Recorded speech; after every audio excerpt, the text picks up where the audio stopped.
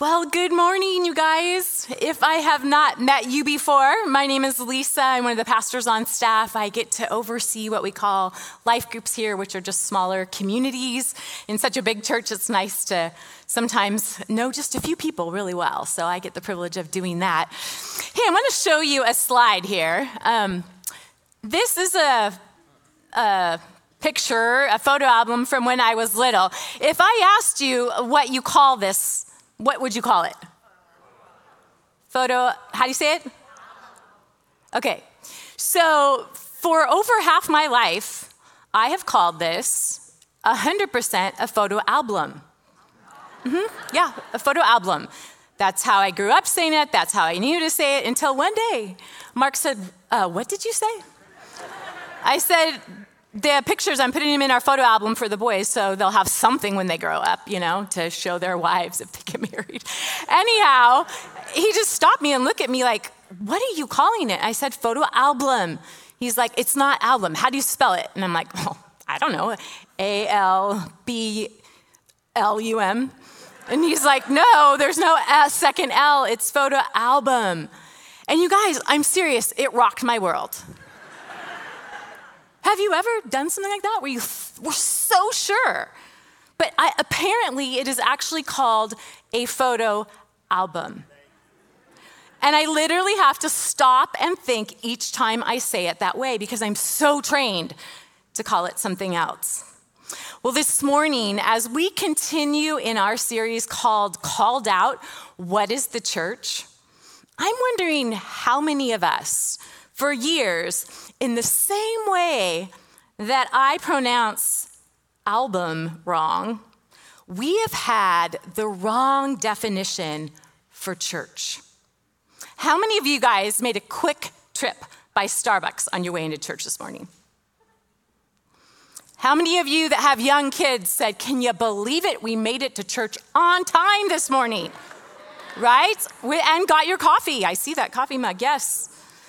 And those of you online, how many said, we got to hurry up and log in?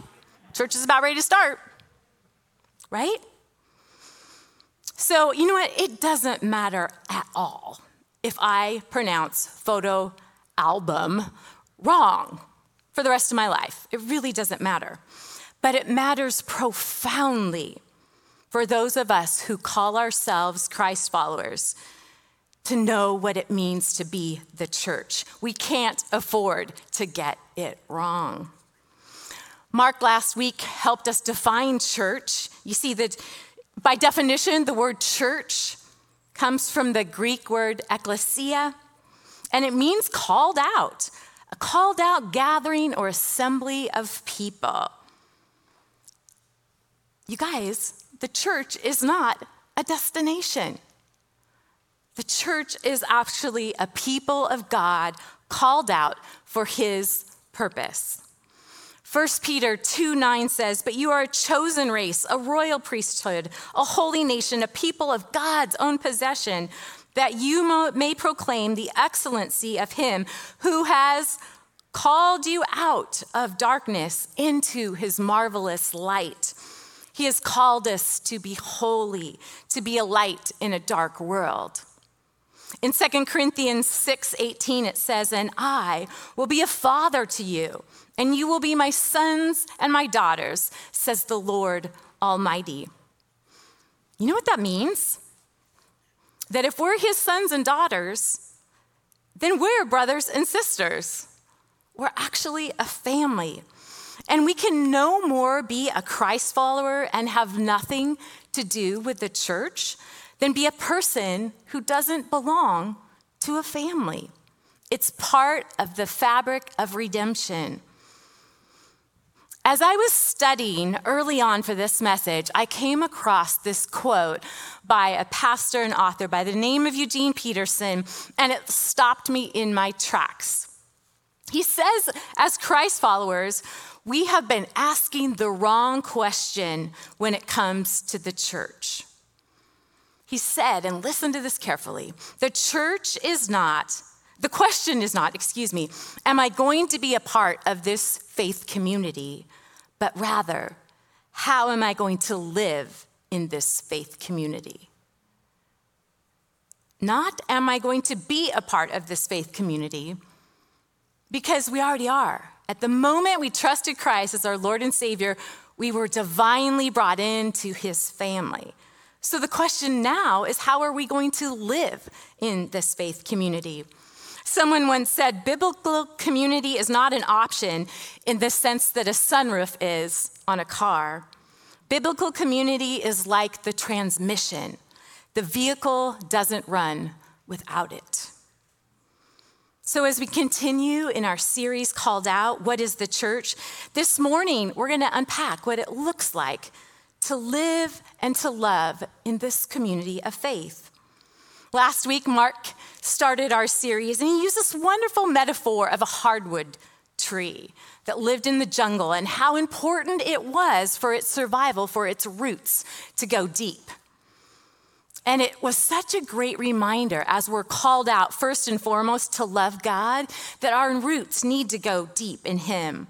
That when we understand the incredible love that he has for us, and that knowledge goes deep within us, we're able to love him in greater ways. And he shared with us some wonderful disciplines, spiritual disciplines that we can put in our lives to help us go deeper in him. Well, this morning, not only are we called out to go deep, but we're called out to go wide. To not only be rooted in him, but to be rooted to each other in love. And you know what? This isn't just a great idea. This is Jesus's idea. As he gathered his disciples in the upper room before he went to the cross, he said this. Wow, I get choked up thinking about it. He said, "A new commandment I give to you, love one another. As I have loved you, so you must love one another. By this, everyone will know that you are my disciples if you love one another." That's found in John 13. It was a new commandment to love one another. It was different than the Mosaic law that they were to love God and love their neighbor, but they wouldn't know till after Christ's death what it really meant to love one another, the sacrifice that he would pay on our behalf to show us what true love is. If you have your Bibles with you this morning or your flat screen devices, I'd encourage you to open up to Ephesians 4. We're going to spend some time there diving in, looking at what it looks to go wide in our faith, to love one another deeply. But before we do that, I just want to pause and commit our time to God. Heavenly Father, today we want to see the beauty of your design in the church. Teach us what it is to live in this community of faith, loving one another well. In Jesus' name, amen. Well, before we dive into our passage this morning, I want to share with you a picture. It's a picture of a redwood grove, and not too far from us. Any of you guys been to Big Basin? Might look familiar. Well, I want to show you something, because this redwood grove is such a perfect metaphor for us going wide and loving one another in our faith. This little thing right here, and I don't know if you guys can see it in here. Hopefully online, maybe you see it a little better. This is actually a baby giant sequoia, okay? This is what they look like when they start, even smaller. Now, why I want to show you that is because the redwood tree is known to be one of the tallest trees in the world. They grow in groves, about 16 to 18 feet apart. So they're pretty close together. They can be up to 350 feet high. That's 35 stories high. They started this small, 35 stories high. Their lifespan for some of them can be over 2,000 years. And they withstand strong winds, earthquakes, fires, storms, flooding. And by looking at that redwood, you could easily assume that their roots must go deep in the center to supply the nutrients and the stability for such a massive structure to survive. But that is not the case. This next picture shows its superpower. The redwood stands strong and tall because of its shallow, intertwined root system. They are literally holding each other up. These trees grow close together. Without the support of each other, they would not last. Their roots often go no deeper than 6 to 10 feet, you guys, but they extend outward up to 100 feet or more. Each tree is deeply sustained by the larger, wider system of roots that provide its stability. And it enables them to grow high into the sky. This network can actually travel for miles beyond the individual tree because of its sophisticated root system. Wow. If God was that intentional with redwood trees, for a grove of redwood trees, how much more he has for us to live in this grove we call the church. So I want to ask this question this morning. What might it look like for us to live and to love in this faith community? Our passage in Ephesians will help give us some clues as to how we can do that. In this passage, there are a couple things in particular that I want to land on this morning that will help us to know how we can go wide. So turn with me, if you will, to Ephesians 4, starting with verse 1. And we're just going to read through verse 1 through 6. And it's going to help us to understand what it looks like and the importance of actually widening our hearts towards one another for the sake of unity. One of the ways that we can sustain and grow as a body of Christ is widening our hearts towards one another for the sake of unity. It says, "Therefore, I, a prisoner for serving the Lord, beg you to lead a life worthy of your calling. For you have been called by God. Always be humble and gentle. Be patient with each other, making allowances for each other's faults because of your love. Make every effort to keep yourselves united in spirit, binding yourselves together with peace. For there is one body and one spirit, just as you've been called to one glorious hope for the future. There is one Lord, one faith, one baptism, and one God and Father of all, who is over all, in all, and living through all." Amen? Did you notice that Paul didn't just ask them to live a life worthy? He begged them to live a life worthy of their calling, and their calling was to be united together. Through the good news of the gospel of Jesus, those believers in Ephesus, those Gentiles, were now going to be heirs together with Israel, members together of one body, sharing together the promise of Jesus Christ. How in the world do people who have been divided from the beginning of time become united in love for one another? Only through Jesus and only through unity. These past couple of years, we have been anything but unified as a country, as a nation, as a world, but you guys, even as a church. Jesus says in John 10:10, "The thief comes to steal, to kill, and destroy. But I have come that you might have life and that you might have it to the full." Like the redwood tree that soars hundreds of feet in the sky, God longs for us to be alive, soaring into the sky and bearing witness to God's abundant life that's available to all who receive it. And if we're to be shaped by that in our way of life, we must have a root system that's powerful enough to hold us together. And God designed that root system to be unity. And he tells us specifically what it looks like. It looks like having humility, putting Christ first and others second, and then yourself third. It's by being gentle. Meekness is another word for that, and that means power under control. In the Greek language, this word meekness was often used to describe like soothing medicine, or a colt that had been broken, or a soft wind.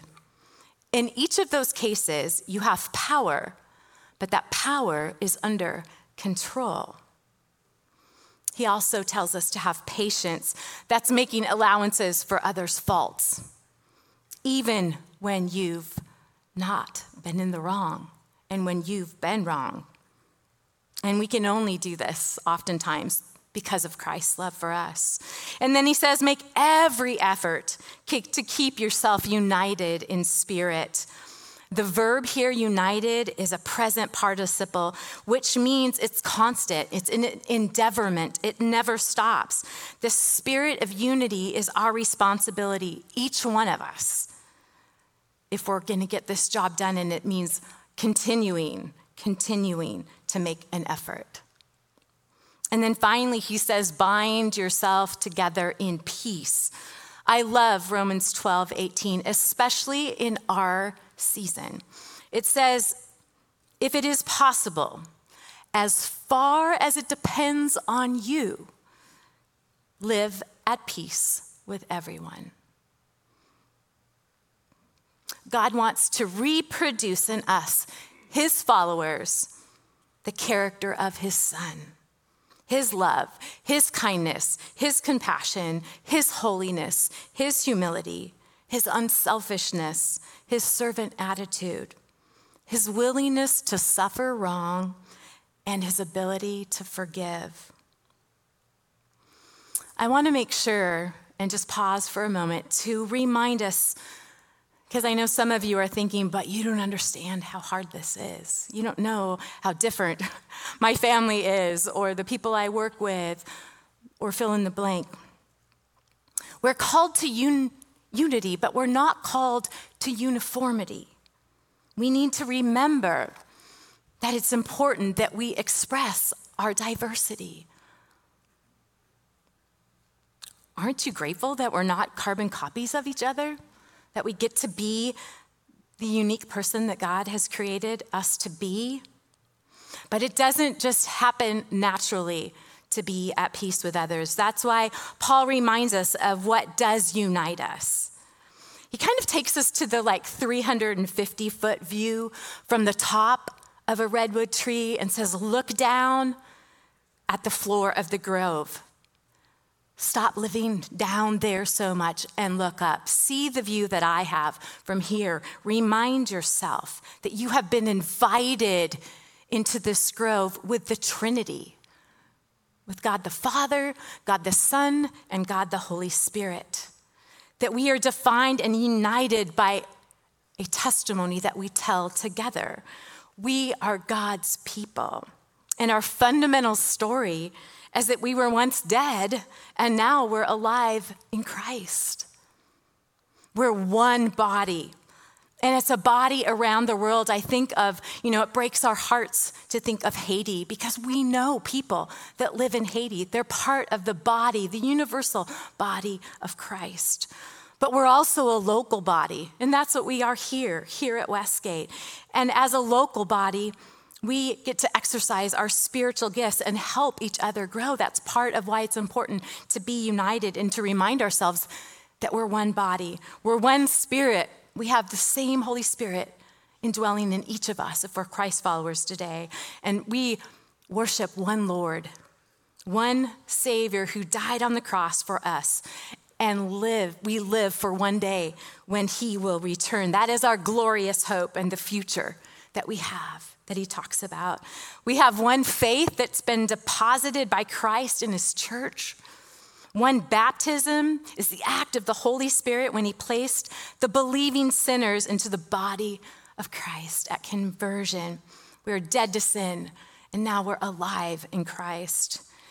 And then he wants to remind us that we're one God and Father over, in, and through all. Doesn't that make you rest just a little bit? A little bit of the ickiness inside can just kind of go away when you recognize that God has got a plan to love one another.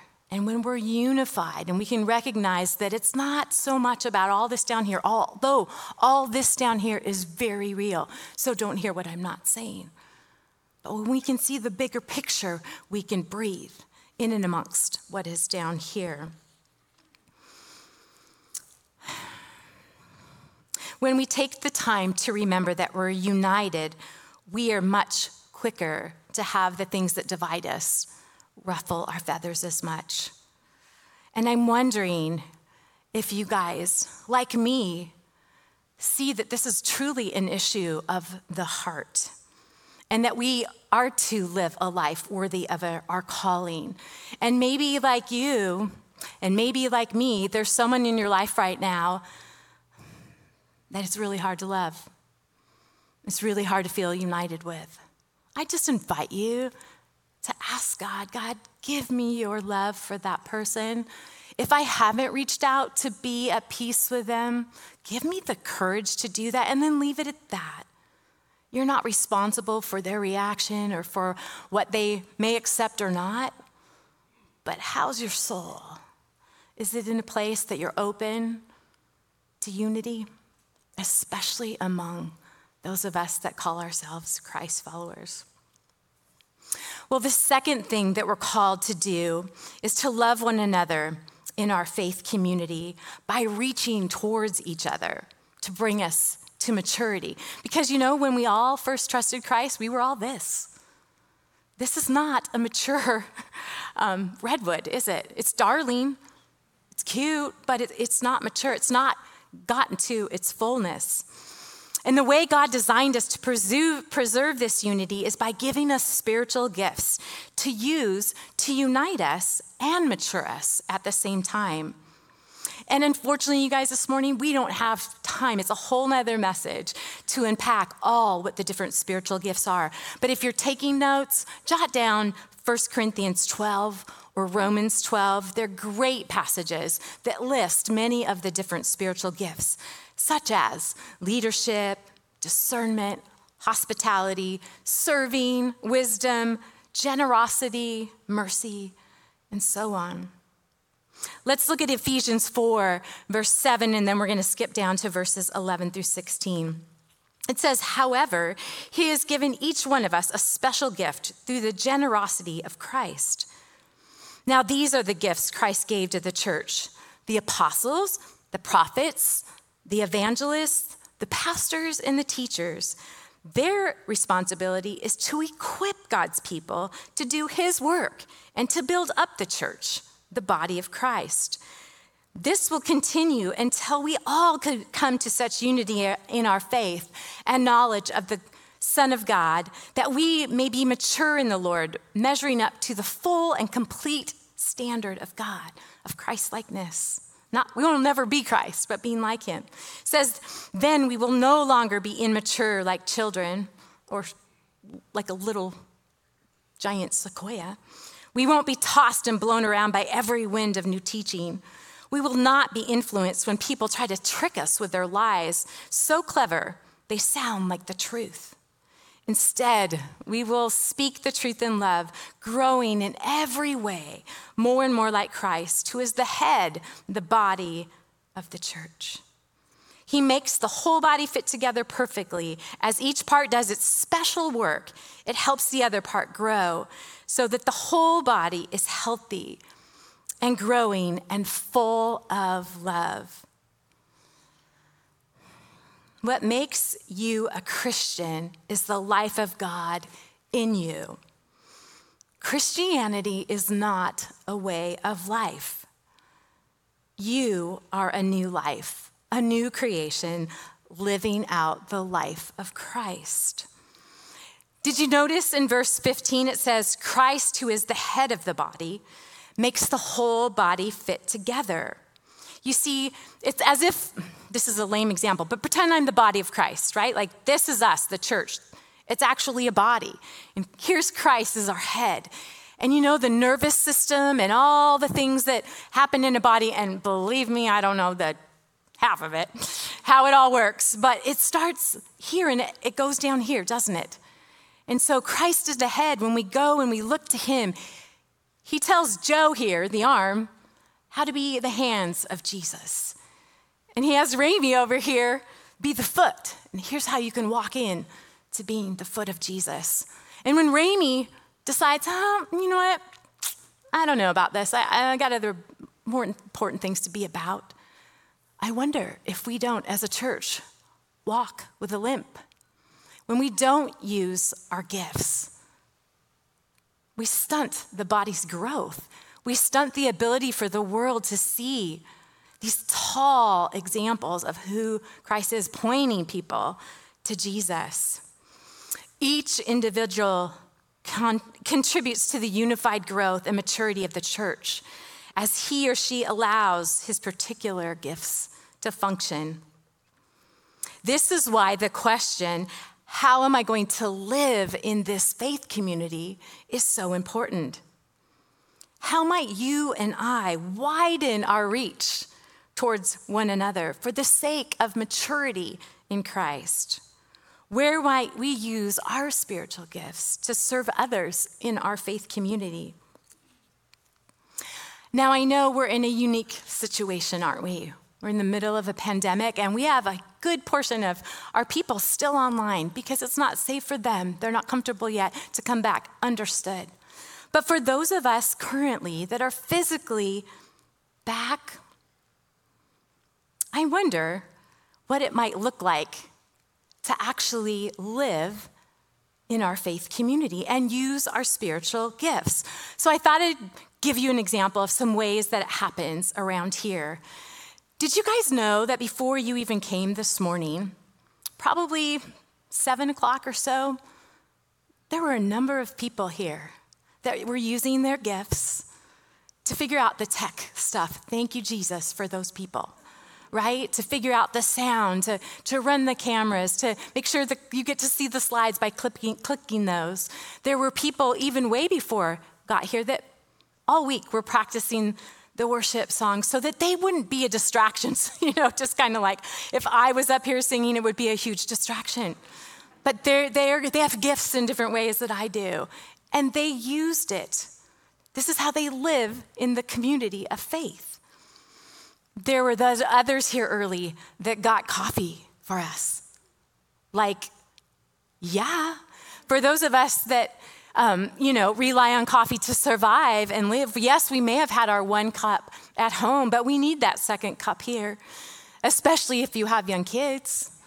But here's one, I was kind of joking about it, but what you need to know is our coffee area is a beautiful place for that person who's never been to church before to feel invited in and like, whoa, is it free? Like, really, your coffee? And to come in and have that sense of, oh, this is comfortable. It's that place who's maybe at that place where somebody's had a hard week and just somebody saying, hey, how's your morning? And handing them a cup of coffee. Would you like some sugar in that? Lots of cream?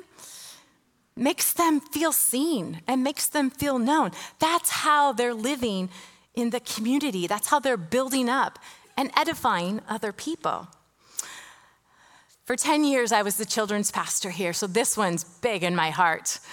For those that serve in Kids Town, that use their gifts of teaching, of encouragement, we have a lot of little ones like this, who, if they have any hope in our day and age of growing up tall in their faith, need you and I to live in Kids Town for a period of time.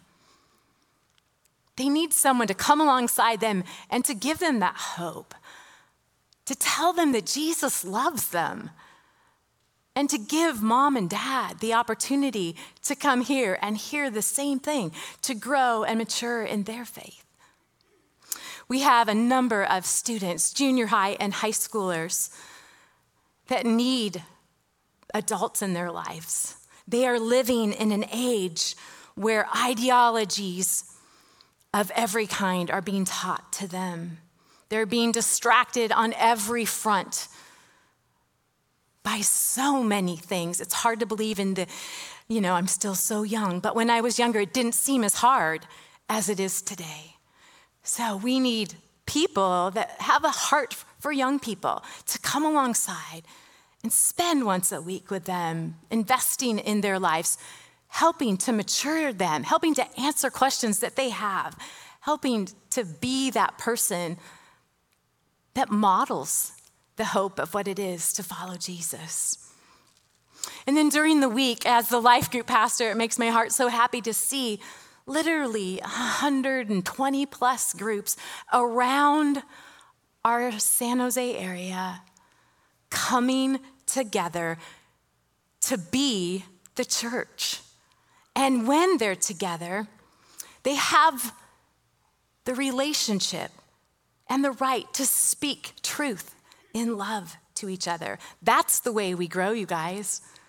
By being in gentle ways, called out on our blind spots.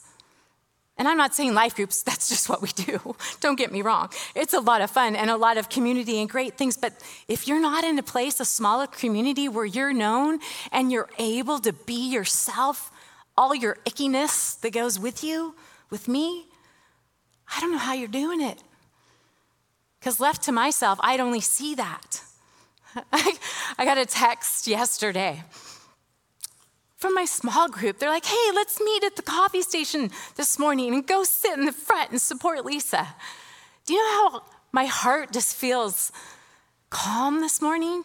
Because they know me. They love me. They're going to love me on Monday morning, whether I blow it today or not. It doesn't matter. So do you have that smaller group of people in your life that can speak truth, that know you? And relationships demand that we're willing to be seen. In a life group, you are seen and you're known and you're loved for who you are. I want to show you one last picture up here. And this is a picture of a redwood tree in kind of fog.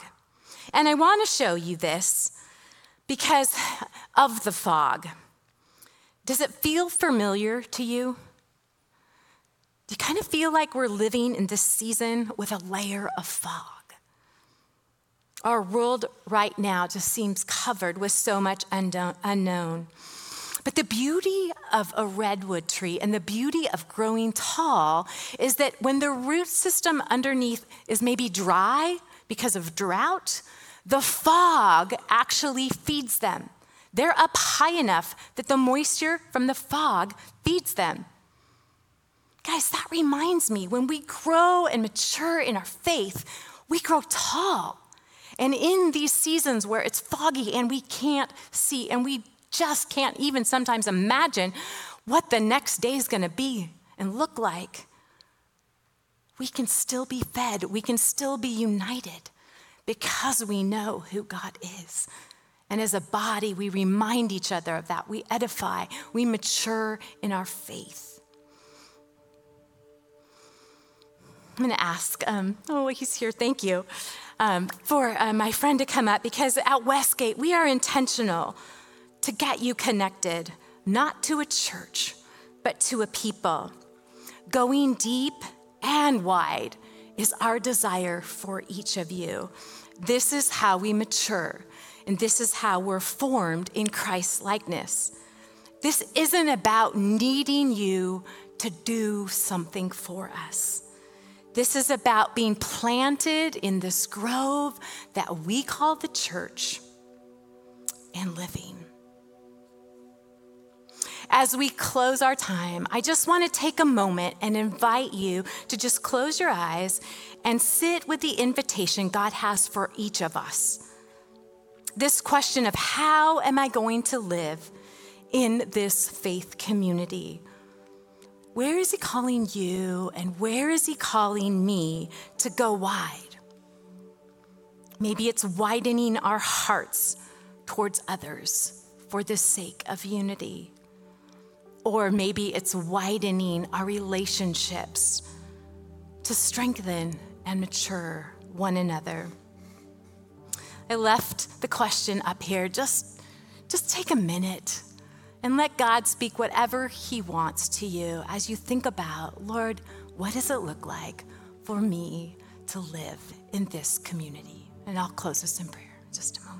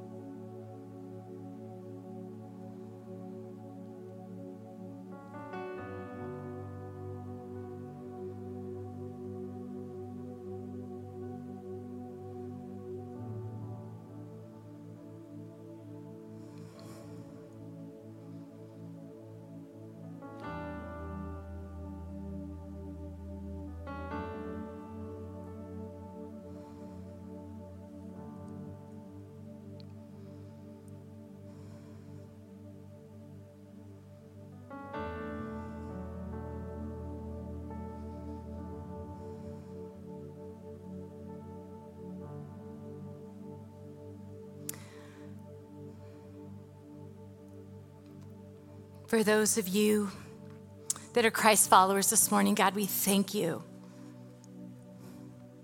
for bringing us into your family, for uniting us